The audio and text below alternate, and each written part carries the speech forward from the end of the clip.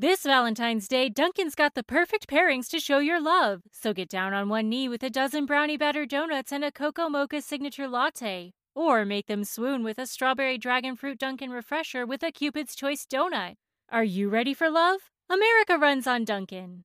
Price and participation may vary. Limited time offer. Life's better with an auto policy from American Family Insurance. No matter what dreams you're driving towards. That's because our expert agents will make you feel totally protected with the right auto coverage at the right price. You'll also save up to 23% when you bundle auto with home. American Family Insurance. Get a quote, find an agent at amfam.com. Products not available in every state. Visit amfam.com to learn how discounts may apply to you. American Family Mutual Insurance Company, SI, and its operating company, 6000 American Parkway, Madison, Wisconsin.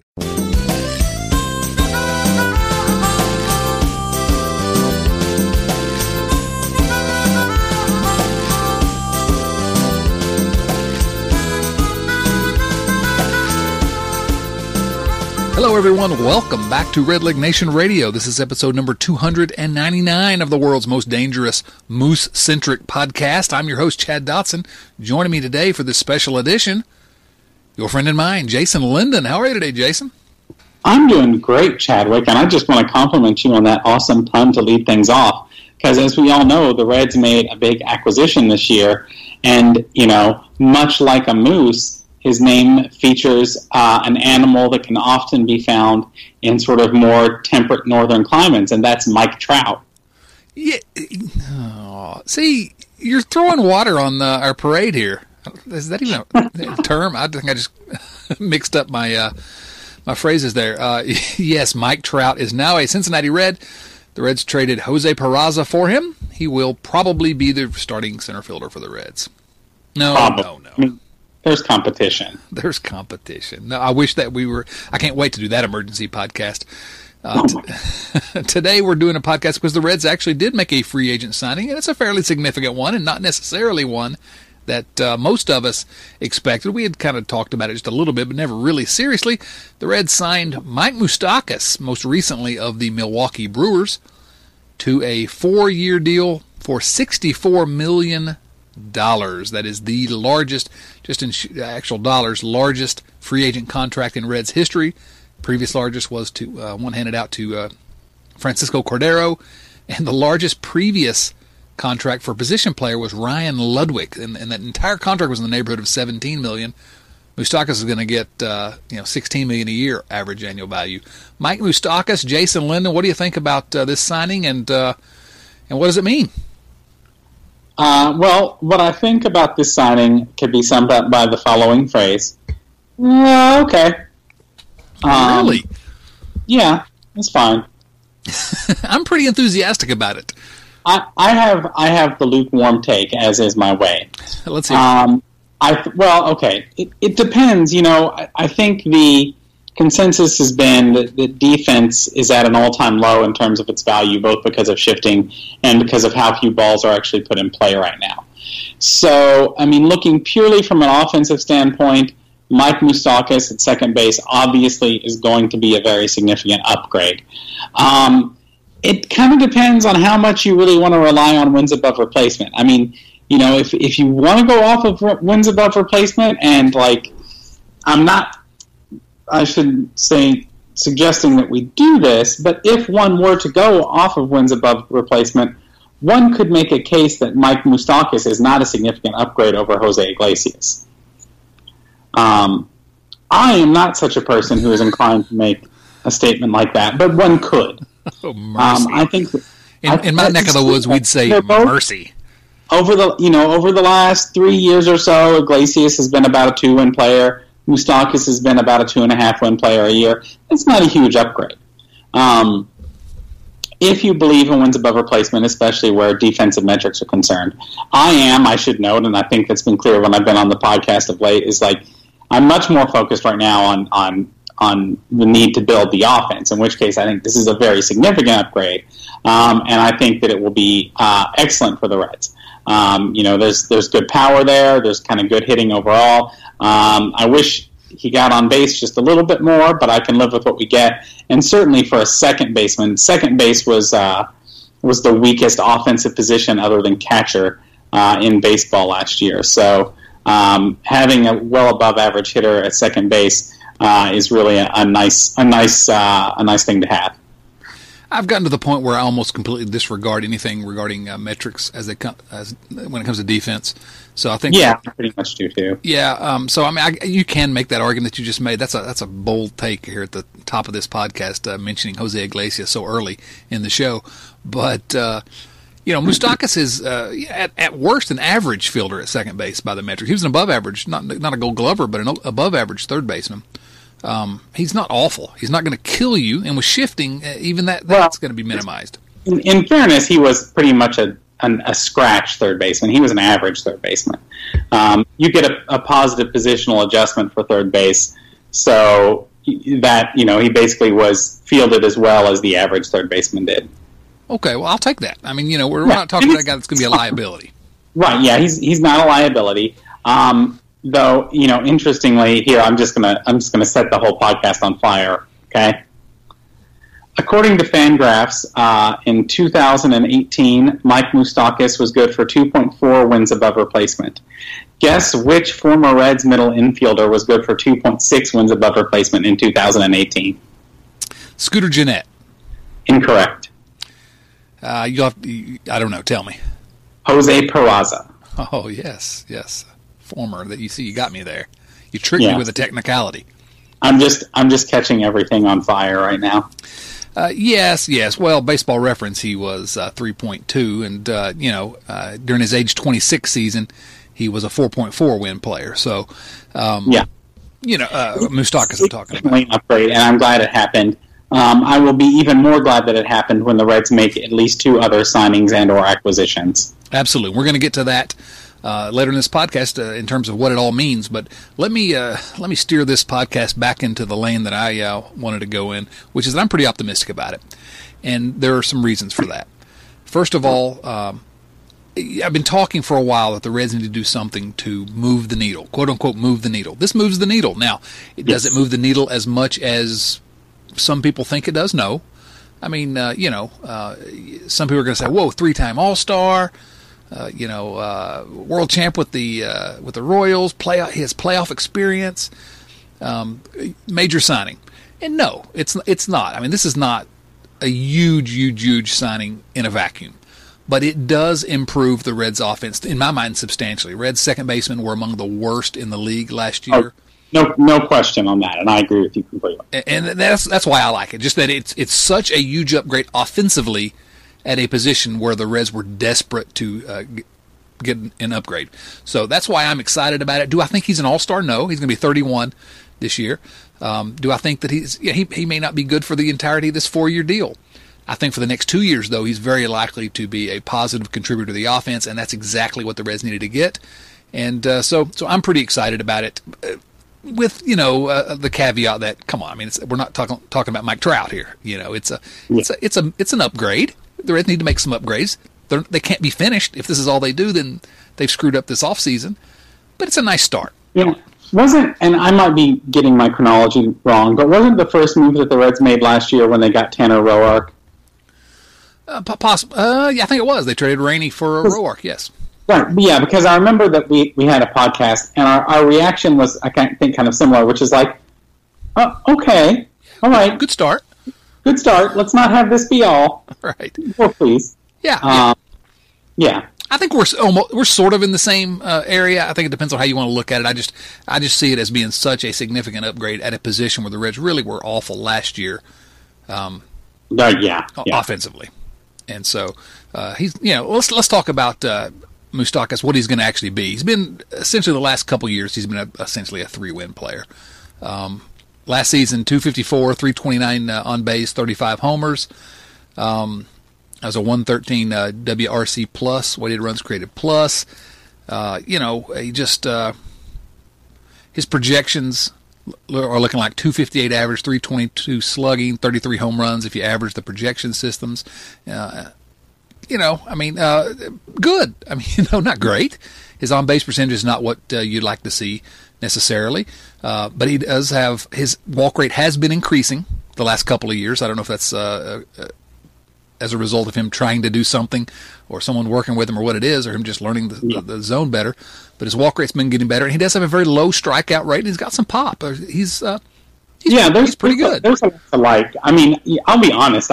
He's not I knew who he was, but he wasn't somebody I paid a lot of attention to. From what I can tell, he seems to be kind of like an extreme fly ball type hitter, not a lot of line drives compared to league average. The numbers are off the charts in terms of his fly ball percentage, yes. Which probably explains why his batting average on balls in play is so low, which also explains why his batting average isn't. For somebody who only strikes out about 16% of the time, you would expect him to be hitting 280, 290. Right. But he's not, and it's because everything is in the air. And hopefully a lot of those balls in the air will settle into the first and second row at Great American Ballpark this year. Yes. He's not the best 3-time All-Star in the world, but he is a 3-time All-Star because he's been, pretty good, and occasionally a little bit better than that. So I don't know that we can expect him to do anything better than what we've seen.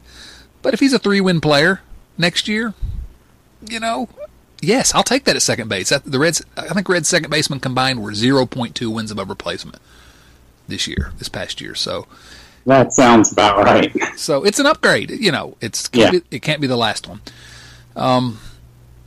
Now, in terms of what it means just for the Reds this year, the biggest thing that it says to me is they've announced that Moustakas, who's played mostly third base, but he did play a lot of second base last year, and they've announced he's going to play second base for the Reds. And so what that means is essentially Nick Senzel is the Reds center fielder for the immediate future. Any thoughts on that? I think it's interesting. Joel Luckhop, friend of the podcast, I never know if I say his last name right or not, for the record. Who cares? He's not really a friend of the podcast, so I don't care. You can say whatever you want about him. Well, anyway, he said that he thought the Reds were still looking for a center fielder, and then they might have Senzel at a corner spot or maybe kind of floating around a little bit. So we'll see. I mean, I think Nick Senzel still has a lot of potential things that he can do. I think he had a rough year last year. And people probably have forgotten about him a little bit. It's probably a little easy to get down on him. But he's one of those spots where it would be easy to imagine that all of a sudden, he didn't even really, at least by Fangraphs, make it to 1 win above replacement last year once his hitting tailed off. And it would be really easy to imagine him all of a sudden being a 3 or 4 win player. Yes. I'm going to go on the record as saying he's going to be the breakout player on the Reds this year, and if he gets less than 2.5 wins, then I'll be very, very surprised. I just think it's presuming health, which you can't do necessarily. But so Chad just predicted Nick Senzel is the 2020 National League MVP. Okay, I'll wear that. I've been known to make crazy predictions before. Let's add that one to the list. But yeah, it is interesting. It does seem to signal that Senzel is an outfielder now. And, the Reds do have some flexibility also. I can imagine Senzel, like if Suarez gets a day off, obviously Moustakas goes to third, and maybe Senzel gets the spot start at second there. I don't know. You can imagine all number of potential things. Well, we'll talk about it a little bit more in a moment. I hope that Freddie Galvis gets some of those spot starts because he's your backup at shortstop and second base.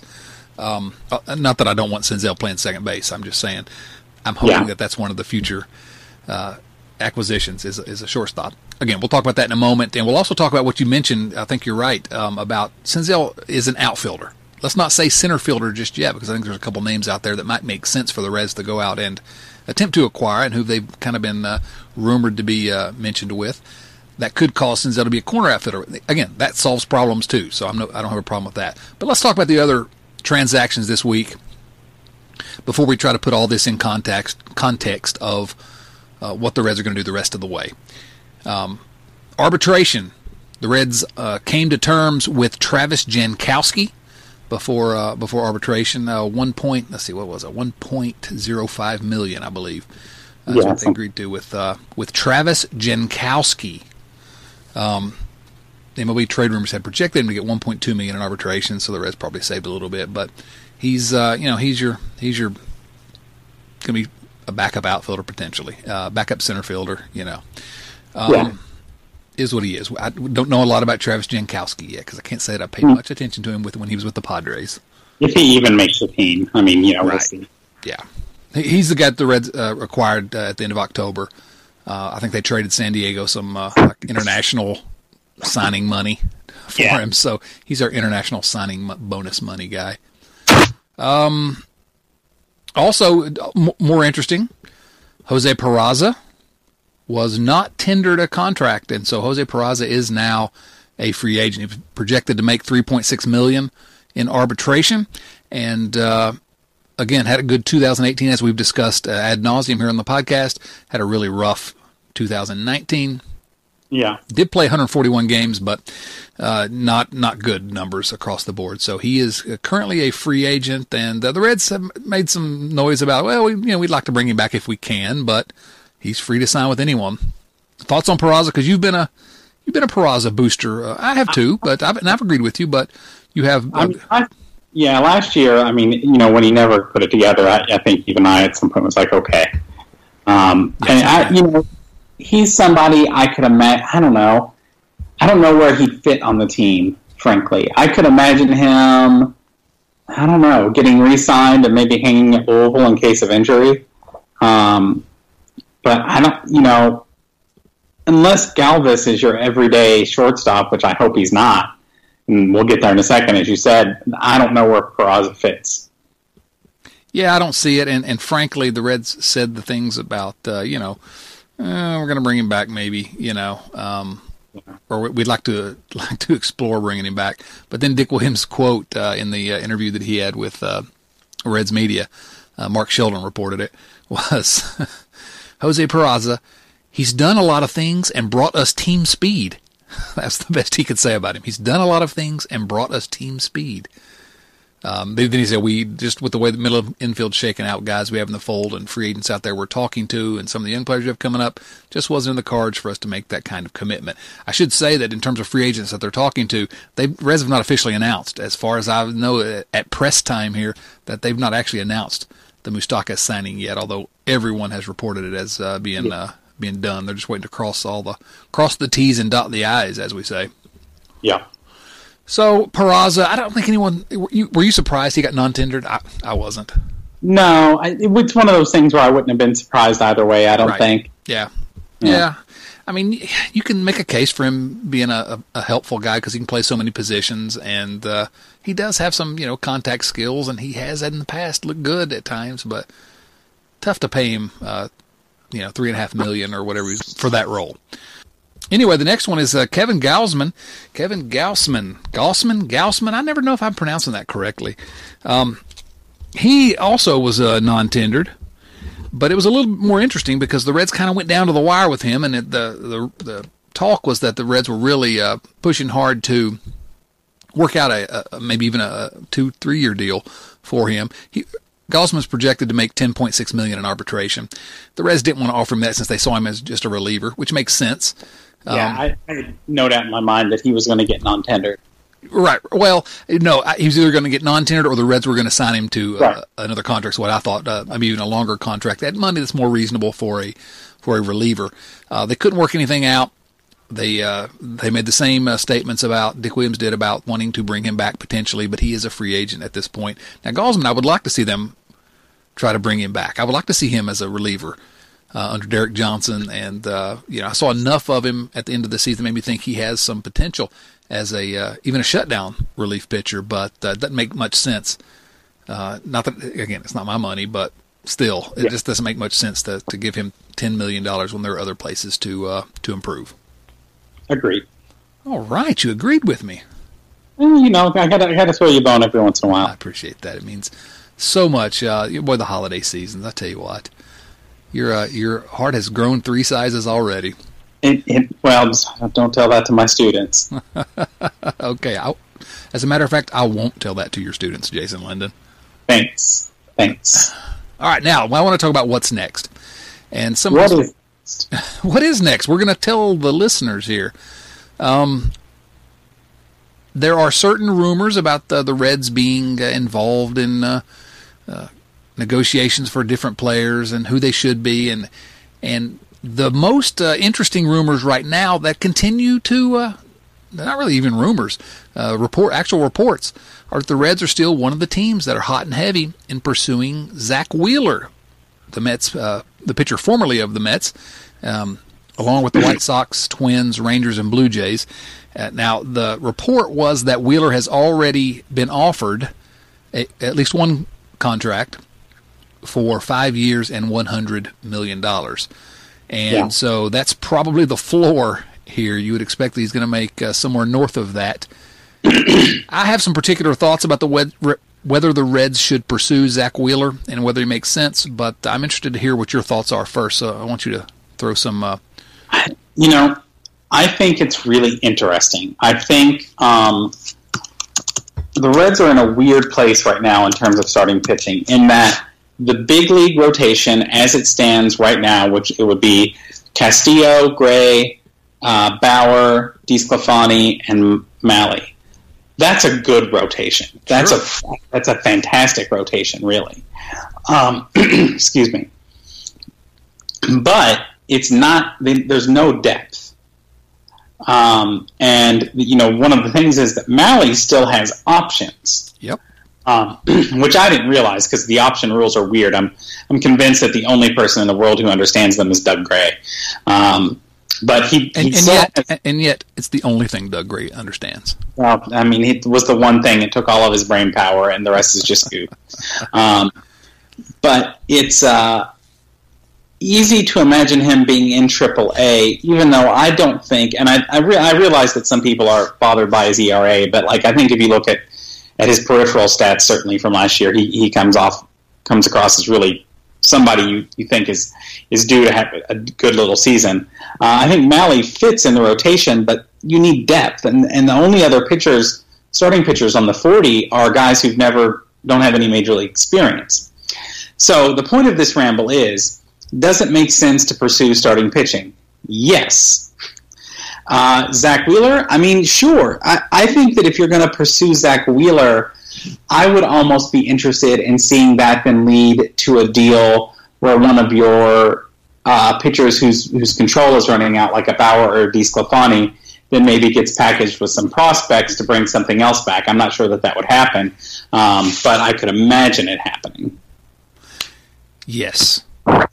I agree with all that. I think I'm really interested in the fact that the Reds are still in the mix for Zach Wheeler because, first of all, Wheeler is, he's been often fantastic, during his career, and he's been sort of up and down. But Travis Salchik, baseball writer who I really like, he tweeted earlier today that Zach Wheeler can be a monster with pitch usage tweaks. Sounds right up Derek Johnson, Kyle Bodie's alley. The $100 million plus enthusiasm on the market makes sense to him.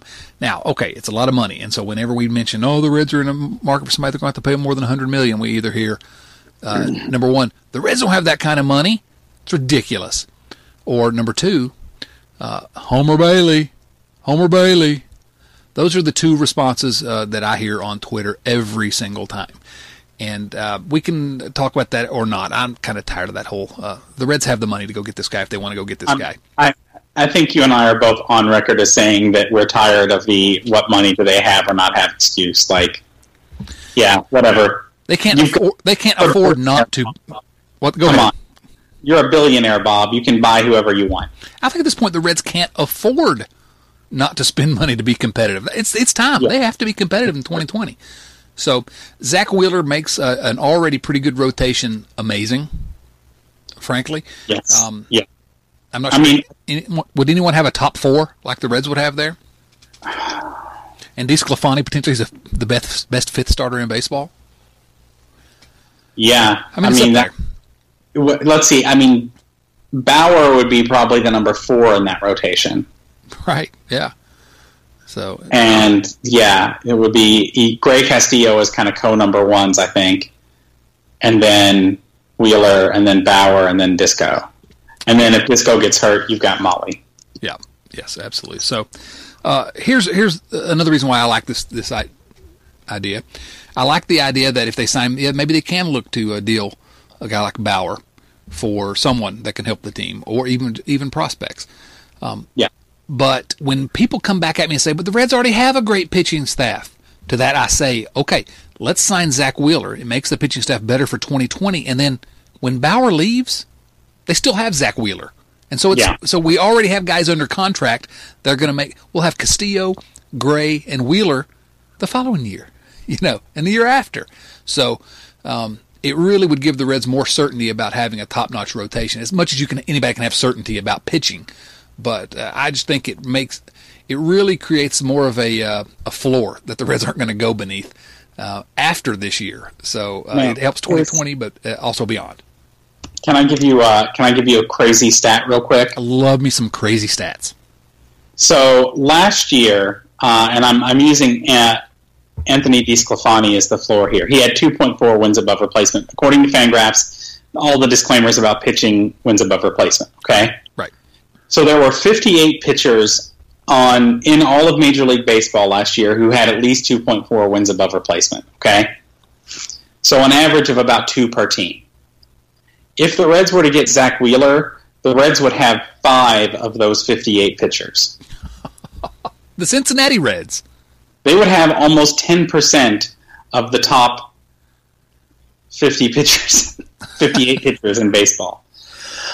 It's kind of silly to think about, but it would solidify an already good pitching staff, and then it would not preclude the need to go out and acquire at least one more bat, I think. But the Reds may just have to be creative, make a trade, something. I don't know, to get that other bat in the lineup, at least one more bat.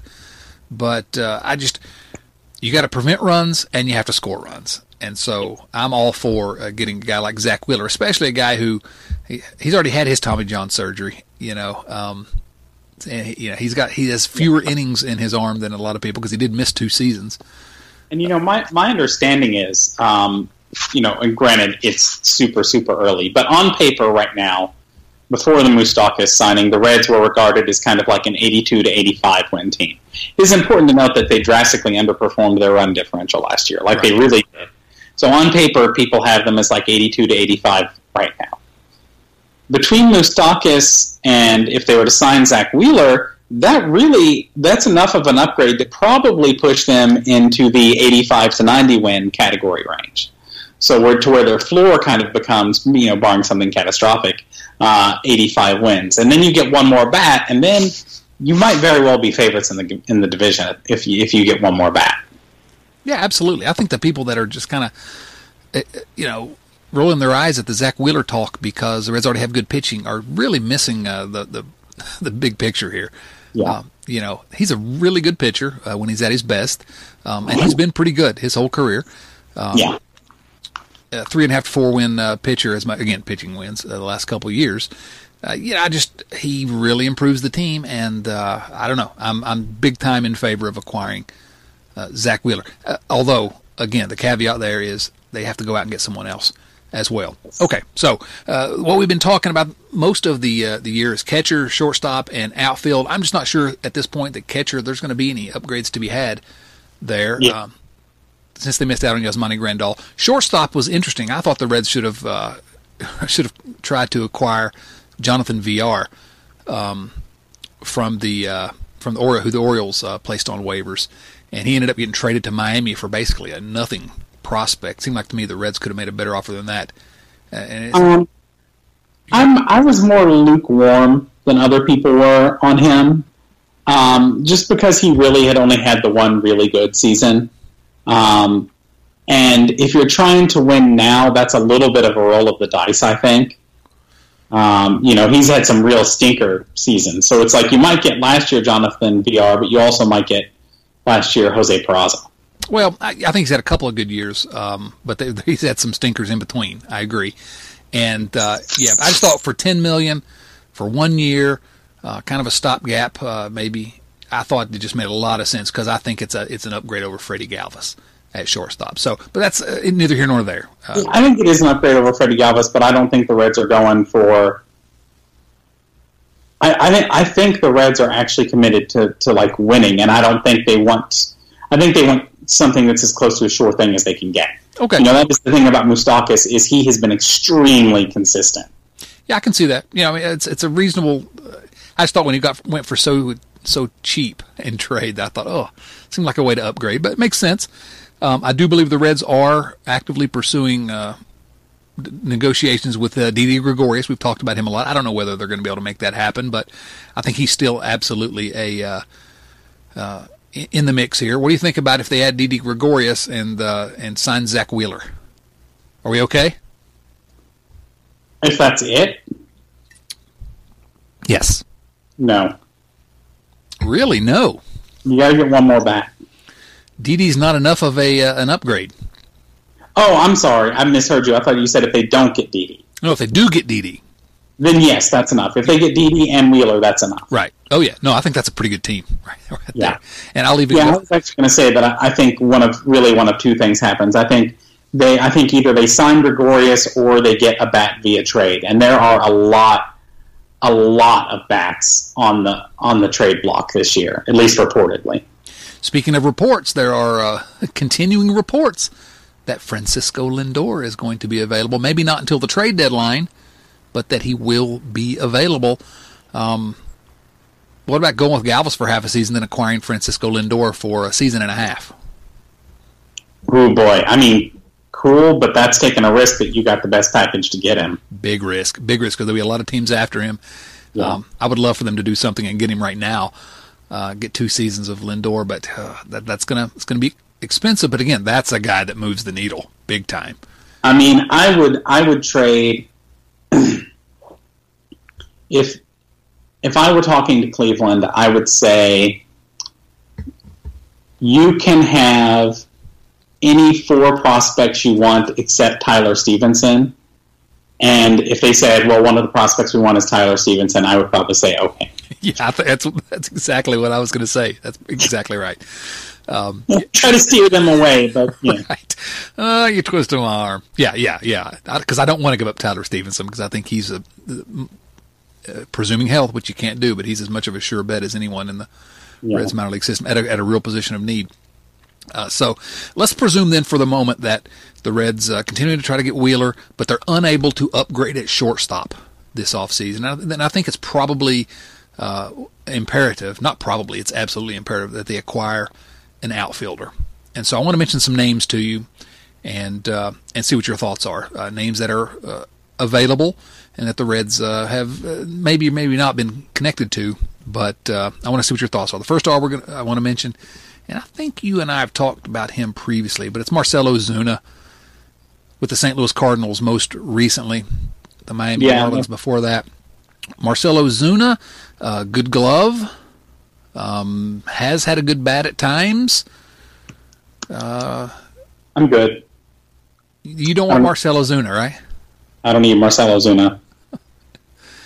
Because Marcell Ozuna is, well, one, his glove, at least according to the metrics, hasn't been good for several years. Oh, is that right? I see the Gold Glove at age 26, and I remember when he beat out, who did he beat out for the Reds? Adam Duvall for Gold Glove. Yeah, a few years ago, but he's been a few years since he's had a really good defensive season. But my reasoning is quite simple, and I think I'm pretty much on record with this in various places. But essentially, in terms of overall offensive value, he's equivalent to Jesse Winker. Yes, he's a better fielder than Jesse Winker. So is, your garden variety Cocker Spaniel. Ouch. It's true, but it still hurts. But, I don't think defense in left field in Great American Ballpark should be your top priority. And I don't see Ozuna being a big enough upgrade over, say, a Winker-Irvin platoon that it merits being the place where they upgrade. Now, if you wanted to do some sort of weird... and the thing about Ozuna also is he's at least my understanding, is basically limited to left field. That's what I was going to ask. What if he could play right field? Does that change your... I mean, if you could mix and match with, say, Winker and Senzel and Aquino and Ozuna, then I might be more on board. He has 60 big league starts in right field. Yeah. So not many, but he has played there. Yeah. But so, I don't think so. That's not where I want the money to go, personally. Yeah, the reason I put this on a tee for you is because I wanted to talk about Jesse Winker for a moment. But the more I think about it, the more I think, if he can play right field, maybe we can mix and match enough with Irvin and Aquino as your backup outfielders to really put together a pretty good outfield. But I did want to talk about Jesse Winker because, the more everyone kind of ignores Jesse Winker, and I've been a little guilty of it as well, I think. But we're talking he's, 900 plate appearances into his career, essentially. He's got a 120 OPS plus. Jesse Winker can flat out hit, and he's just going to be 26 next year. No, he can't hit right-handers. No, he can't play defense. But no, he can't hit left-handers, excuse me. But if you spot him against right-handers, which is, 80% of the games, he's going to be a serious hitter for the Reds, and I see no reason not to consider him as with whoever you want to platoon him with, as a big piece in the next good Reds team. And I can't talk myself out of Jesse Winker, I guess is what I'm saying. I just had a mind-blowing thought. Are you ready for this? Well, I really don't want my mind to be blown, but I'll let you try. I'm taking us into a different realm where we discuss a different player, but come along with me, okay, Chad? Yes, I'm along for this ride, Jason Linden. Which Major League park has the smallest left field? I'm going to guess that it's probably Dodger Stadium. Chad, you're fired. Okay, sorry. So Fenway has the smallest left field. Okay. Also in the American League, where there's a designated hitter, where, say, your poor fielding outfielder could sometimes also be the designated hitter. You're trying to trade Jesse. And that is the team that plays there, the Boston Red Sox, are reportedly looking to trade their premier outfielder, Mookie Betts, in an attempt to cut costs. So then they get some control, some cost control, and some years of low cost outfielder, and probably some prospects too. Just Jesse Winker is not going to make it happen straight up. And then you just bring Mookie Betts on over, and then if you want, you can sign Ozuna, and then you can have Betts and Ozuna and Senzel with Aquino as your primary backup. I just drooled all over my microphone. Yeah. And the other thing is the Red Sox are an extremely analytically inclined organization, so they will understand what Jesse Winker brings to the table. I think you can make the case to them. Yeah, we're probably just dreaming. Oh, for sure. That's all that was. That was just I just had a little thought explosion. I was like, let's share this with the listeners. It's fun to engage in those occasionally. For the viewers, as you anachronistically call them. Exactly, the hashtag viewers. Well, that's interesting because I brought this topic up because I wanted to talk about how I think we should really consider Jesse Winker as a real piece in the outfield. And so the Reds really, if they can just get one other guy, Winker / Irvin or whoever he's platooning with, fantastic. Winker / Aquino, platooning. Well, I looked it up at one point, and it is worth noting that Jesse Winker has a higher career OPS than any available free agent outfielder. Yeah, I believe it. Again, you got to watch where you play him. Yeah. But, you can get him 450, 500 at bats. That's fine, and he's going to be really good. So yeah. So trade him for Mookie Betts if you can. If not, I'm okay with riding with Jesse Winker. Now, next name I wanted to mention to you was Nick Castellanos. I keep hearing his name mentioned because he's a free agent, obviously, and has been occasionally pretty good. I keep trying to talk myself into him, and I'm having a difficult time talking myself. Are you having a similar? I can't talk myself. I don't understand what people see in him. He's an above average hitter. Huh? He's been a somewhat above average hitter. Yeah, he has, but he's worse than Jesse Winker defensively. I wouldn't take him over Winker. Yeah, I don't understand. I don't know what people want there. I don't get it. I know that he had a great run for the Cubs down the stretch this year, but he's had times in the past where he's been, pretty good. 2018 as a 26-year-old for the Tigers had a good season, but he's never been more than, according to Baseball Reference, never even been a 3-win player. 2.9 is his high.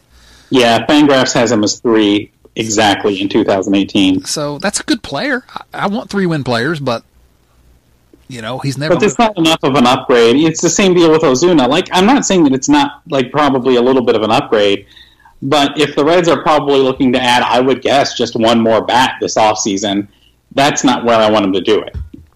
Well, I would hope for one that would be more of an impact. It's an upgrade, absolutely, I think, or at least more of a sure thing than what we already have.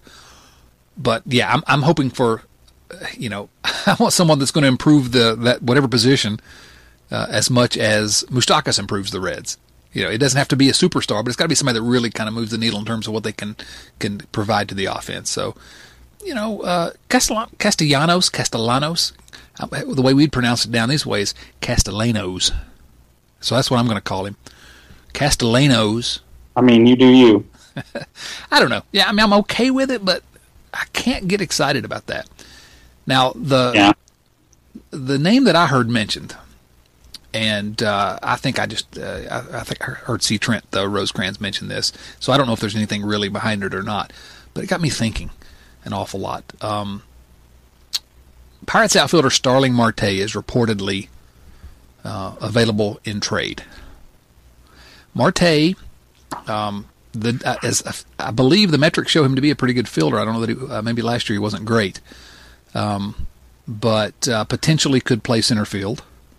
Mm-hmm. And this is the name I was talking about earlier when I said talking about Senzel, maybe moving Senzel to a corner. He could play center field, or you could put him on one of the corners, Marte. But what I like about Marte is if they could trade for him, I don't know what it would take.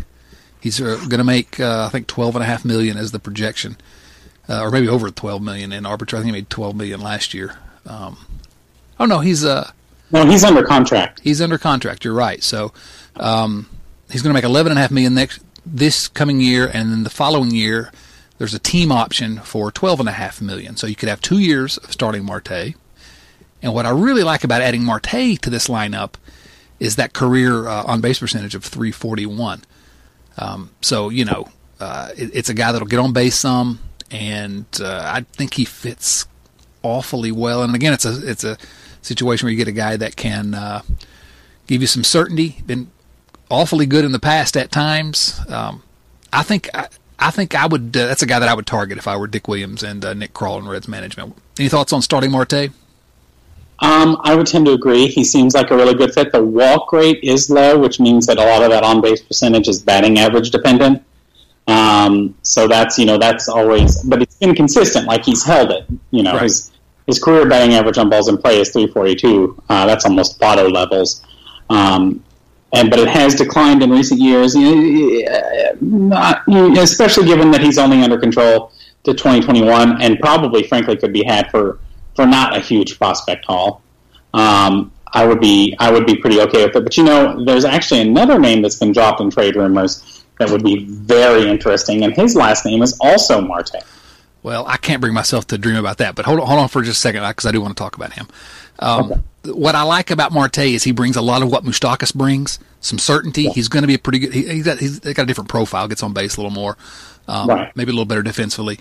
But you're only committed for 2 years, cheaper price than Moustakas in terms of the contract amount, and you're out after 2 years. Whereas with Moustakas, we're probably going to have to see a decline on the back end of that. So, but you want to talk about a different Marte, and that, of course, is Ketel. Is that how you pronounce it? I never know. I don't know either. Yeah, I can't say that. I'm sure that I've heard it said on the broadcast a million times, and Ketel Marte is he's an infielder and an outfielder. Most recently with the Arizona Diamondbacks, he came up with Seattle, I believe. But this is a guy. He'll be 26 next year, and this is a guy that I would move heaven and earth to have playing shortstop for the Cincinnati Reds. I mean, what's remarkable about him, and I mean, it would be in some ways the dream scenario, is he has significant time in his career at shortstop, at second base, and in center field. You play him any of those, yeah. Yeah, and he's a switch hitter. So, I mean, plug him in where you want to plug him in. And he can flat hit. Yes, well, I mean, he certainly had a breakout last year. Now, I do want to say that last year his batting average on balls in play was way up from where it had been in years past. So, I think I wouldn't be surprised. I don't think he's going to go back to his previous levels, but I think that last year might represent his peak. You know what I mean? Okay. I don't think we should expect a seven wins above replacement player, but I do think we would be trading for something like a 5 wins above replacement player. We can play all of the particular spots where we have all of this flexibility. So then you've got him, you've got Senzel, you've got Moustakas, who's probably pretty locked into second base unless Gino needs a day off. But that gives you a lot of flexibility. You can move guys around potentially. You could have days, maybe even where Galvis is at short, and then Senzel's say in left and Marte is in center. Lots of things you can do. If you want to you could platoon Winker that way. Oh, right. Yeah, absolutely. Yes. There are all kinds of things that you could do with that kind of with that setup, and that would just be an absolute dream. Yeah, last year's probably a peak for the guy, but again, give me anybody that is a 7-win player at age 25. Yeah.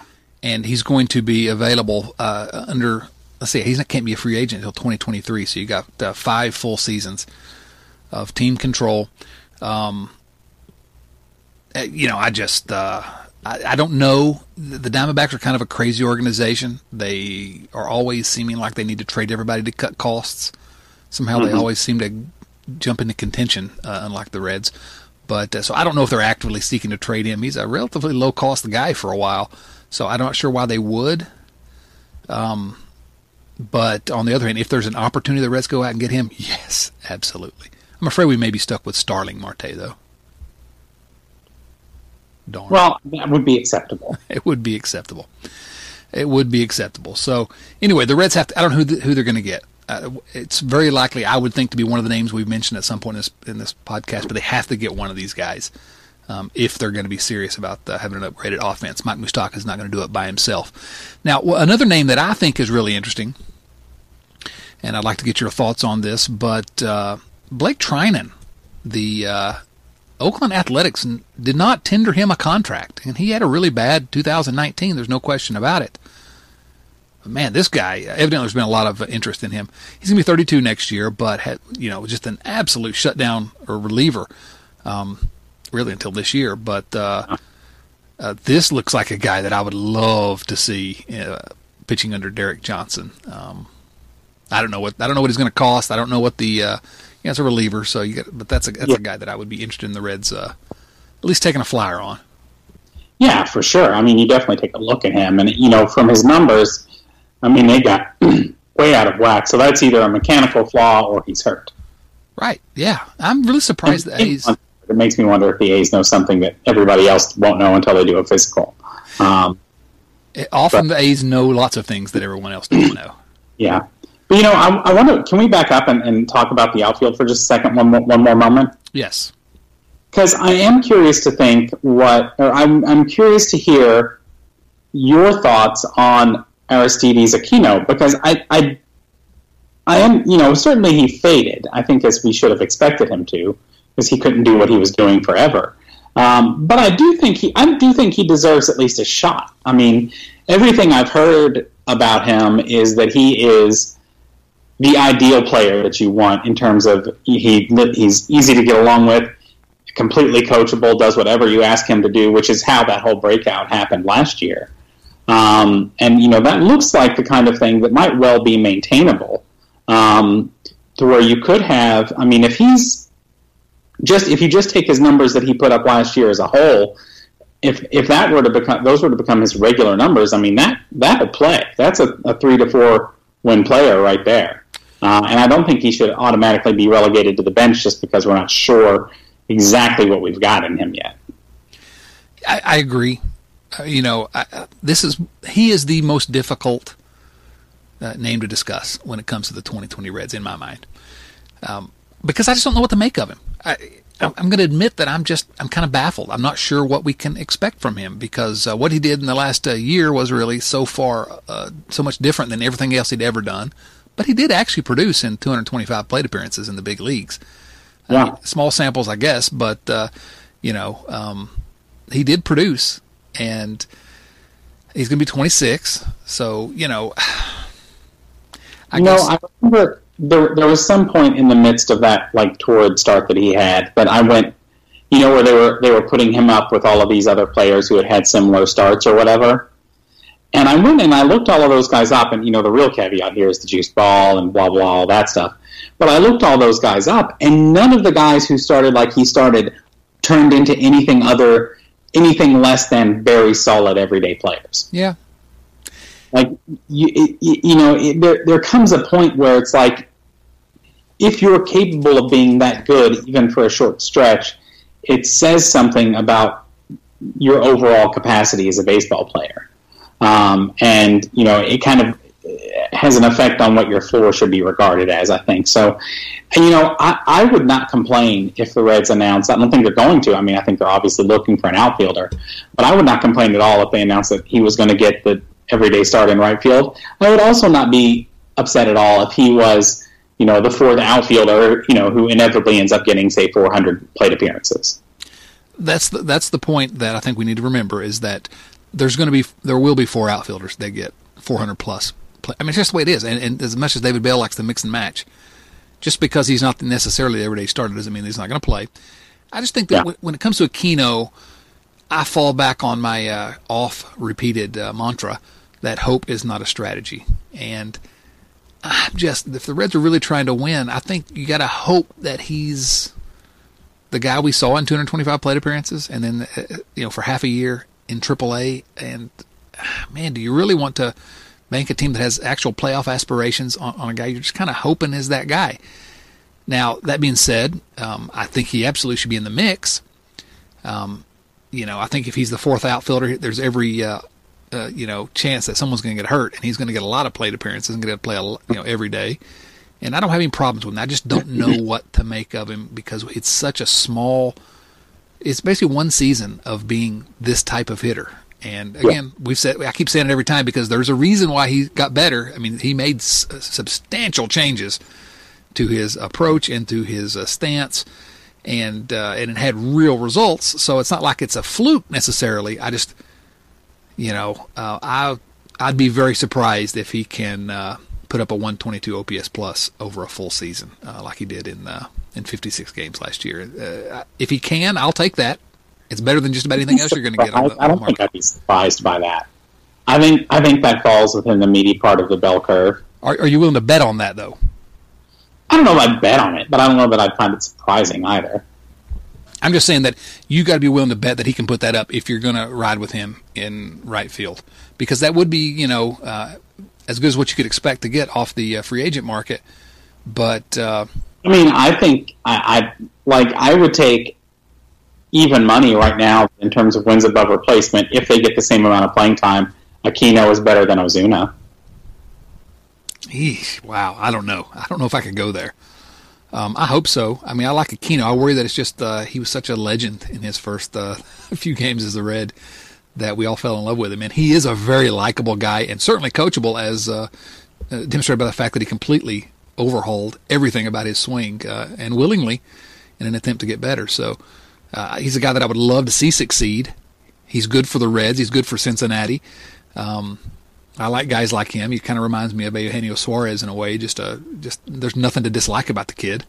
Yeah. But I'm just not willing to bet on it. And I think that's what you'd be making a big bet if you didn't go out and acquire at least one outfielder. And I said it at the beginning of the offseason. If the Reds go into the season with the current group of outfielders, I worry about their ability to compete. And I'm going to kind of stick with that. Yeah, I mean, I do think that another outfielder is going to need to be obtained on some level. I don't think you can go with just basically Winker, Senzel, Aquino, and Irvin. There's too much uncertainty there. But I don't know. I would hate to see him sign Castellanos and him get the lion's share of the starts, even though Aquino is out producing him, and I could see that happening. I'd like Aquino to have an actual shot at winning the job, is what I'm saying. But I'm just not willing to count on it. I'm not ready to hand it to him. So, all right. Do you want to answer a few viewer mail questions, then we'll get out the door here? Yeah, let's go.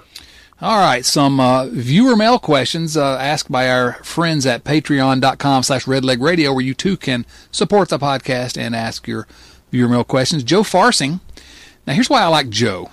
First of all, that's a great name, Joe Farsing. But he rarely asks questions here other than as an opportunity for him to try to be funny, and I appreciate it. His question this week is, who would make your all-woodland creature team? Rob Deere? Elke Cabrera? Joe thinks he's a comedian, doesn't he? He does. I like some of the, Nathan Connor chimed in with Rabbit Moranville and Marlon Bird. And then Joe had a few more. Dan Herron, Turkey Stearns, Robin Roberts. Can I go for a real stretch here? Let's do it. Let's hear it. Giving somebody an additional nickname. Okay. What if we went with Pokey the Snail Reese? Oh, that's horrible. No, we can't do that. Slow. See the joke I'm making there? I see that. Yeah. Yikes. I don't know, but Mike Moustakas is going to be my second baseman on that team. Stephen Offenbaker, our friend and the Hawaiian host of the Reds Alert podcast, asks, it's my opinion that the Reds will sign one more free agent and that it will be an outfielder, that Galvis will be the open-day shortstop, and they'll sign Wheeler and look for bargain bullpen arms. What are your thoughts? Talk amongst yourselves. I'll hang up and listen. We kind of have already discussed that. Yeah. And I'm actually okay. If the Reds can really get an outfielder that moves the needle in terms of the offense, I'll ride with Galvis at shortstop, I guess. I just don't think there's an outfielder out there who will really move the needle is my issue. Thank you. That's the key. Market.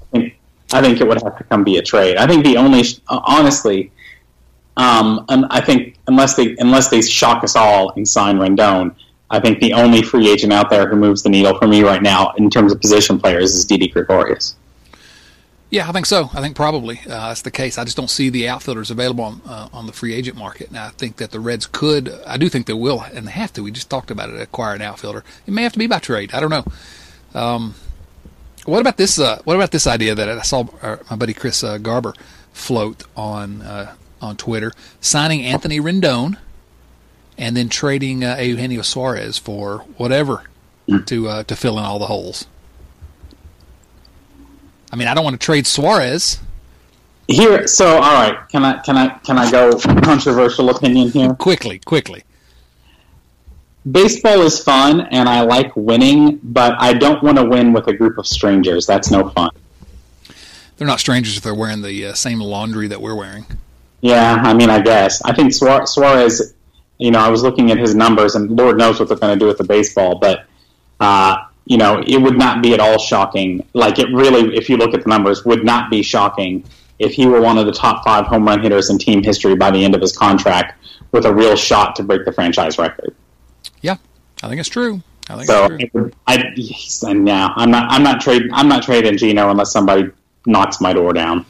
The point, though, is that somebody might be willing to knock your door down, and if you could acquire Rendon, and then you could really fill in some holes, or replenish the farm system, or really help the organization take a step forward, because Suarez has some real value out there. I don't want to trade him either. I want him to be one of the centerpieces of the next good Reds team. I'm the same way. I just like the guy. Yeah. But anyway, just something to talk about. Andrew Scott Wills asks, Hash Brown viewer mail, anything special planned for episode number 300? Let me just say that I did have some plans for something for episode 300 that looks like it's not going to happen. May have to push it back to episode 350. But, yes, stay tuned. Okay, stay tuned. It may not be episode 300 that we can do anything special, but the second thing is, my goodness, our next episode is going to be number 300. That is crazy. How can anybody have put up with us for this long? Well, see, the joke there is that no one actually listens to the podcast. No one, except your mom. Hi, Chad's mom. Exactly. She's been our loyal listener from the beginning. All of these viewer mail questions are just names that Chad makes up of questions that his mom sends. It's not actually true. My mother has actually created, like 50 Patreon accounts, and she just... She's our fighting. Yes, it's sad. So I'm going to walk upstairs after this is over and thank her. Clayton Duncan asks, do you think the Reds will deal Raisel Iglesias at the winter meetings? The winter meetings, of course, begin Sunday in San Diego, and they will last through Thursday. Do you think the Reds will deal Raisel Iglesias at the winter meetings? Probably not. I think he's probably his value has never been lower. But I don't think the Reds would be hesitant to deal Raisel Iglesias. I'm just not going to not going to bet the ranch on him actually going sometime next week. Yeah. Do I think it will happen? No. Would I be surprised if it happened? Also, no. Right. Now, I think they should be trying to deal him, if possible, in the right deal. Not that I don't like Iglesias. I think that he can still help this team. Nathan Connor asks at patreon.com/redlegradio, 20 years ago, Jim Bowden famously promised and failed to bring Junior home, quote unquote, from the winter meetings. I generally think the winter meetings fail to live up to the hype that something big will happen. But things are different this year. Does Dick Williams do something special next week, or at least lay the groundwork for a blockbuster? In my opinion, it's most likely that anything that happens next week will be laying some groundwork. But I could absolutely see the Reds having serious conversations about some kind of a blockbuster deal. I mean, I think they're really looking to do something that's going to, again, I'm going to say it, move the needle, and that could really move forward next week. I think next week what's likely to happen is that rumors are going to start leaking out about what the Reds are actually looking to do, and we'll have some sense of what's going to really happen.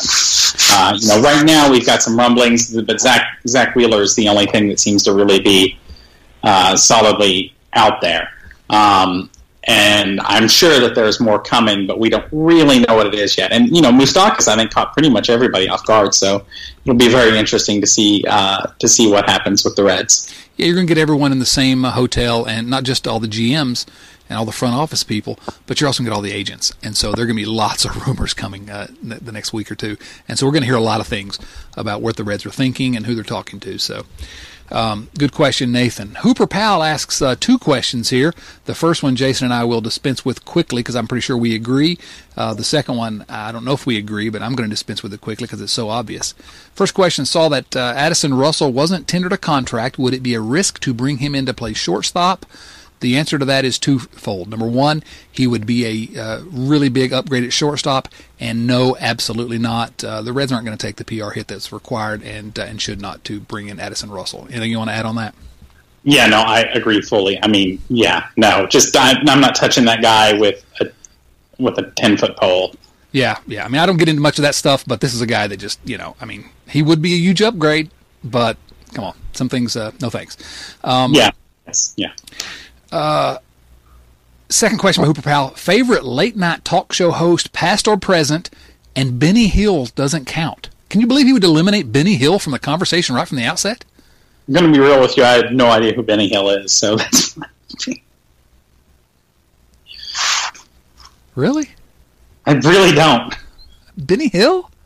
I have no idea. Oh, man, you mean when you were like, 12 years old, you didn't sneak to watch Benny Hill at 1:30 in the morning? I did not, apparently. Also, fine, I'll go to Wikipedia, jeez. Do it after the podcast. Favorite late-night talk show host, past or present, could it be anyone other than David Letterman? Come on. He is kind of the standard. I mean... This is the world's most dangerous podcast, after all. We're answering actual letters from actual viewers in honor of David Letterman. It's obviously Letterman. So I have to point out, Chad, that Benny Hill was not on the air when I was 12 years old, so there you go. Oh, he was in reruns forever. I'm sure he wasn't on the air when I was 12. I don't know, but it seemed like it was. He was. Oh, okay. Yeah. Thank you for pointing out that I'm so much older than you. That's what I'm pointing out, yes. Nathan Connor asks, because I'm trying to avoid the conversation of my age, $100 million for Zach Wheeler. That's a lot. Is it possible the Reds are bidding up the market on free agent pitchers in order to make their own staff more attractive to clubs looking to add an arm via free agent or trade? Well, it's an interesting, it's a creative way of looking at it. I think the Reds are bidding the market on Zach Wheeler up because the Reds want to get Zach Wheeler. Yeah, I think it's been interesting. There have been a couple of signings already this year that seem to indicate that the free agent market has thawed a little bit from what it has been. Mm-hmm. Yeah. I think that, initially, Grandal got more than I thought he would get from the White Sox. Moustakas got more than I think most people thought he would get. And I think that, and that seems to be the trend. And Wheeler is getting offers bigger than what he was. And, who knows why? I mean, the relations between ownership and the players right now are not good. And there could be any number of possible motivations for why these contracts are getting handed out like they are. But it's... the market seems to be different this year than it has been in years past. Yeah, I mean, I like the creative thinking there, Nathan, but On the other hand, I just think the Reds are really actually trying to make a competitive offer for Zach Wheeler, and I just, whether they get him or not, I want the Reds to be trying to pay to get good players, and sometimes that means you got to pay them what they cost, and so I'm okay with it. All right, let's stick a pin in episode number 299. You all know where to subscribe to the podcast. Everywhere you find podcasts, Red Leg Nation Radio is going to be there. You can follow us on Twitter at Red Leg Radio. He's at Jason Linden. I'm at Dotson C. And you can go to redlegnation.com where you can read about the Reds, and we've been talking about them every day since 2005. If you like the podcast, leave us a rating or review wherever you find, especially iTunes and Apple Podcasts. As we say, if you like us, talk about us. If you don't like us, keep your mouth shut. Any final thoughts for us, Jason? Go Reds. Get all the good players. Yes, absolutely. For Jason Linden and Bullwinkle J. Moose, this is Chad Dotson saying, so long, everyone.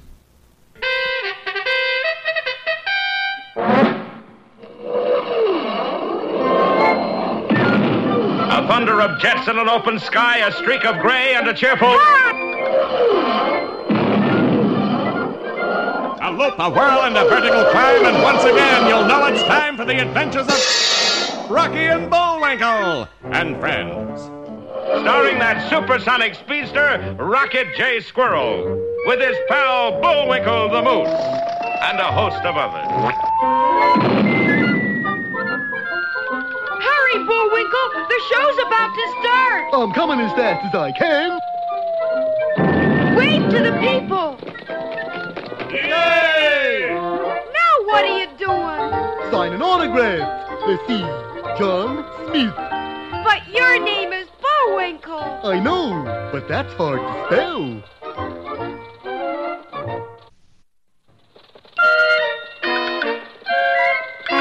We're gonna have a lot of fun!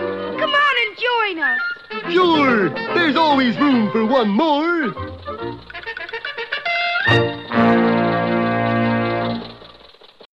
This Valentine's Day, Dunkin's got the perfect pairings to show your love. So get down on one knee with a dozen brownie batter donuts and a Cocoa Mocha signature latte. Or make them swoon with a strawberry dragon fruit Dunkin' refresher with a Cupid's Choice donut. Are you ready for love? America runs on Dunkin'. Price and participation may vary. Limited time offer.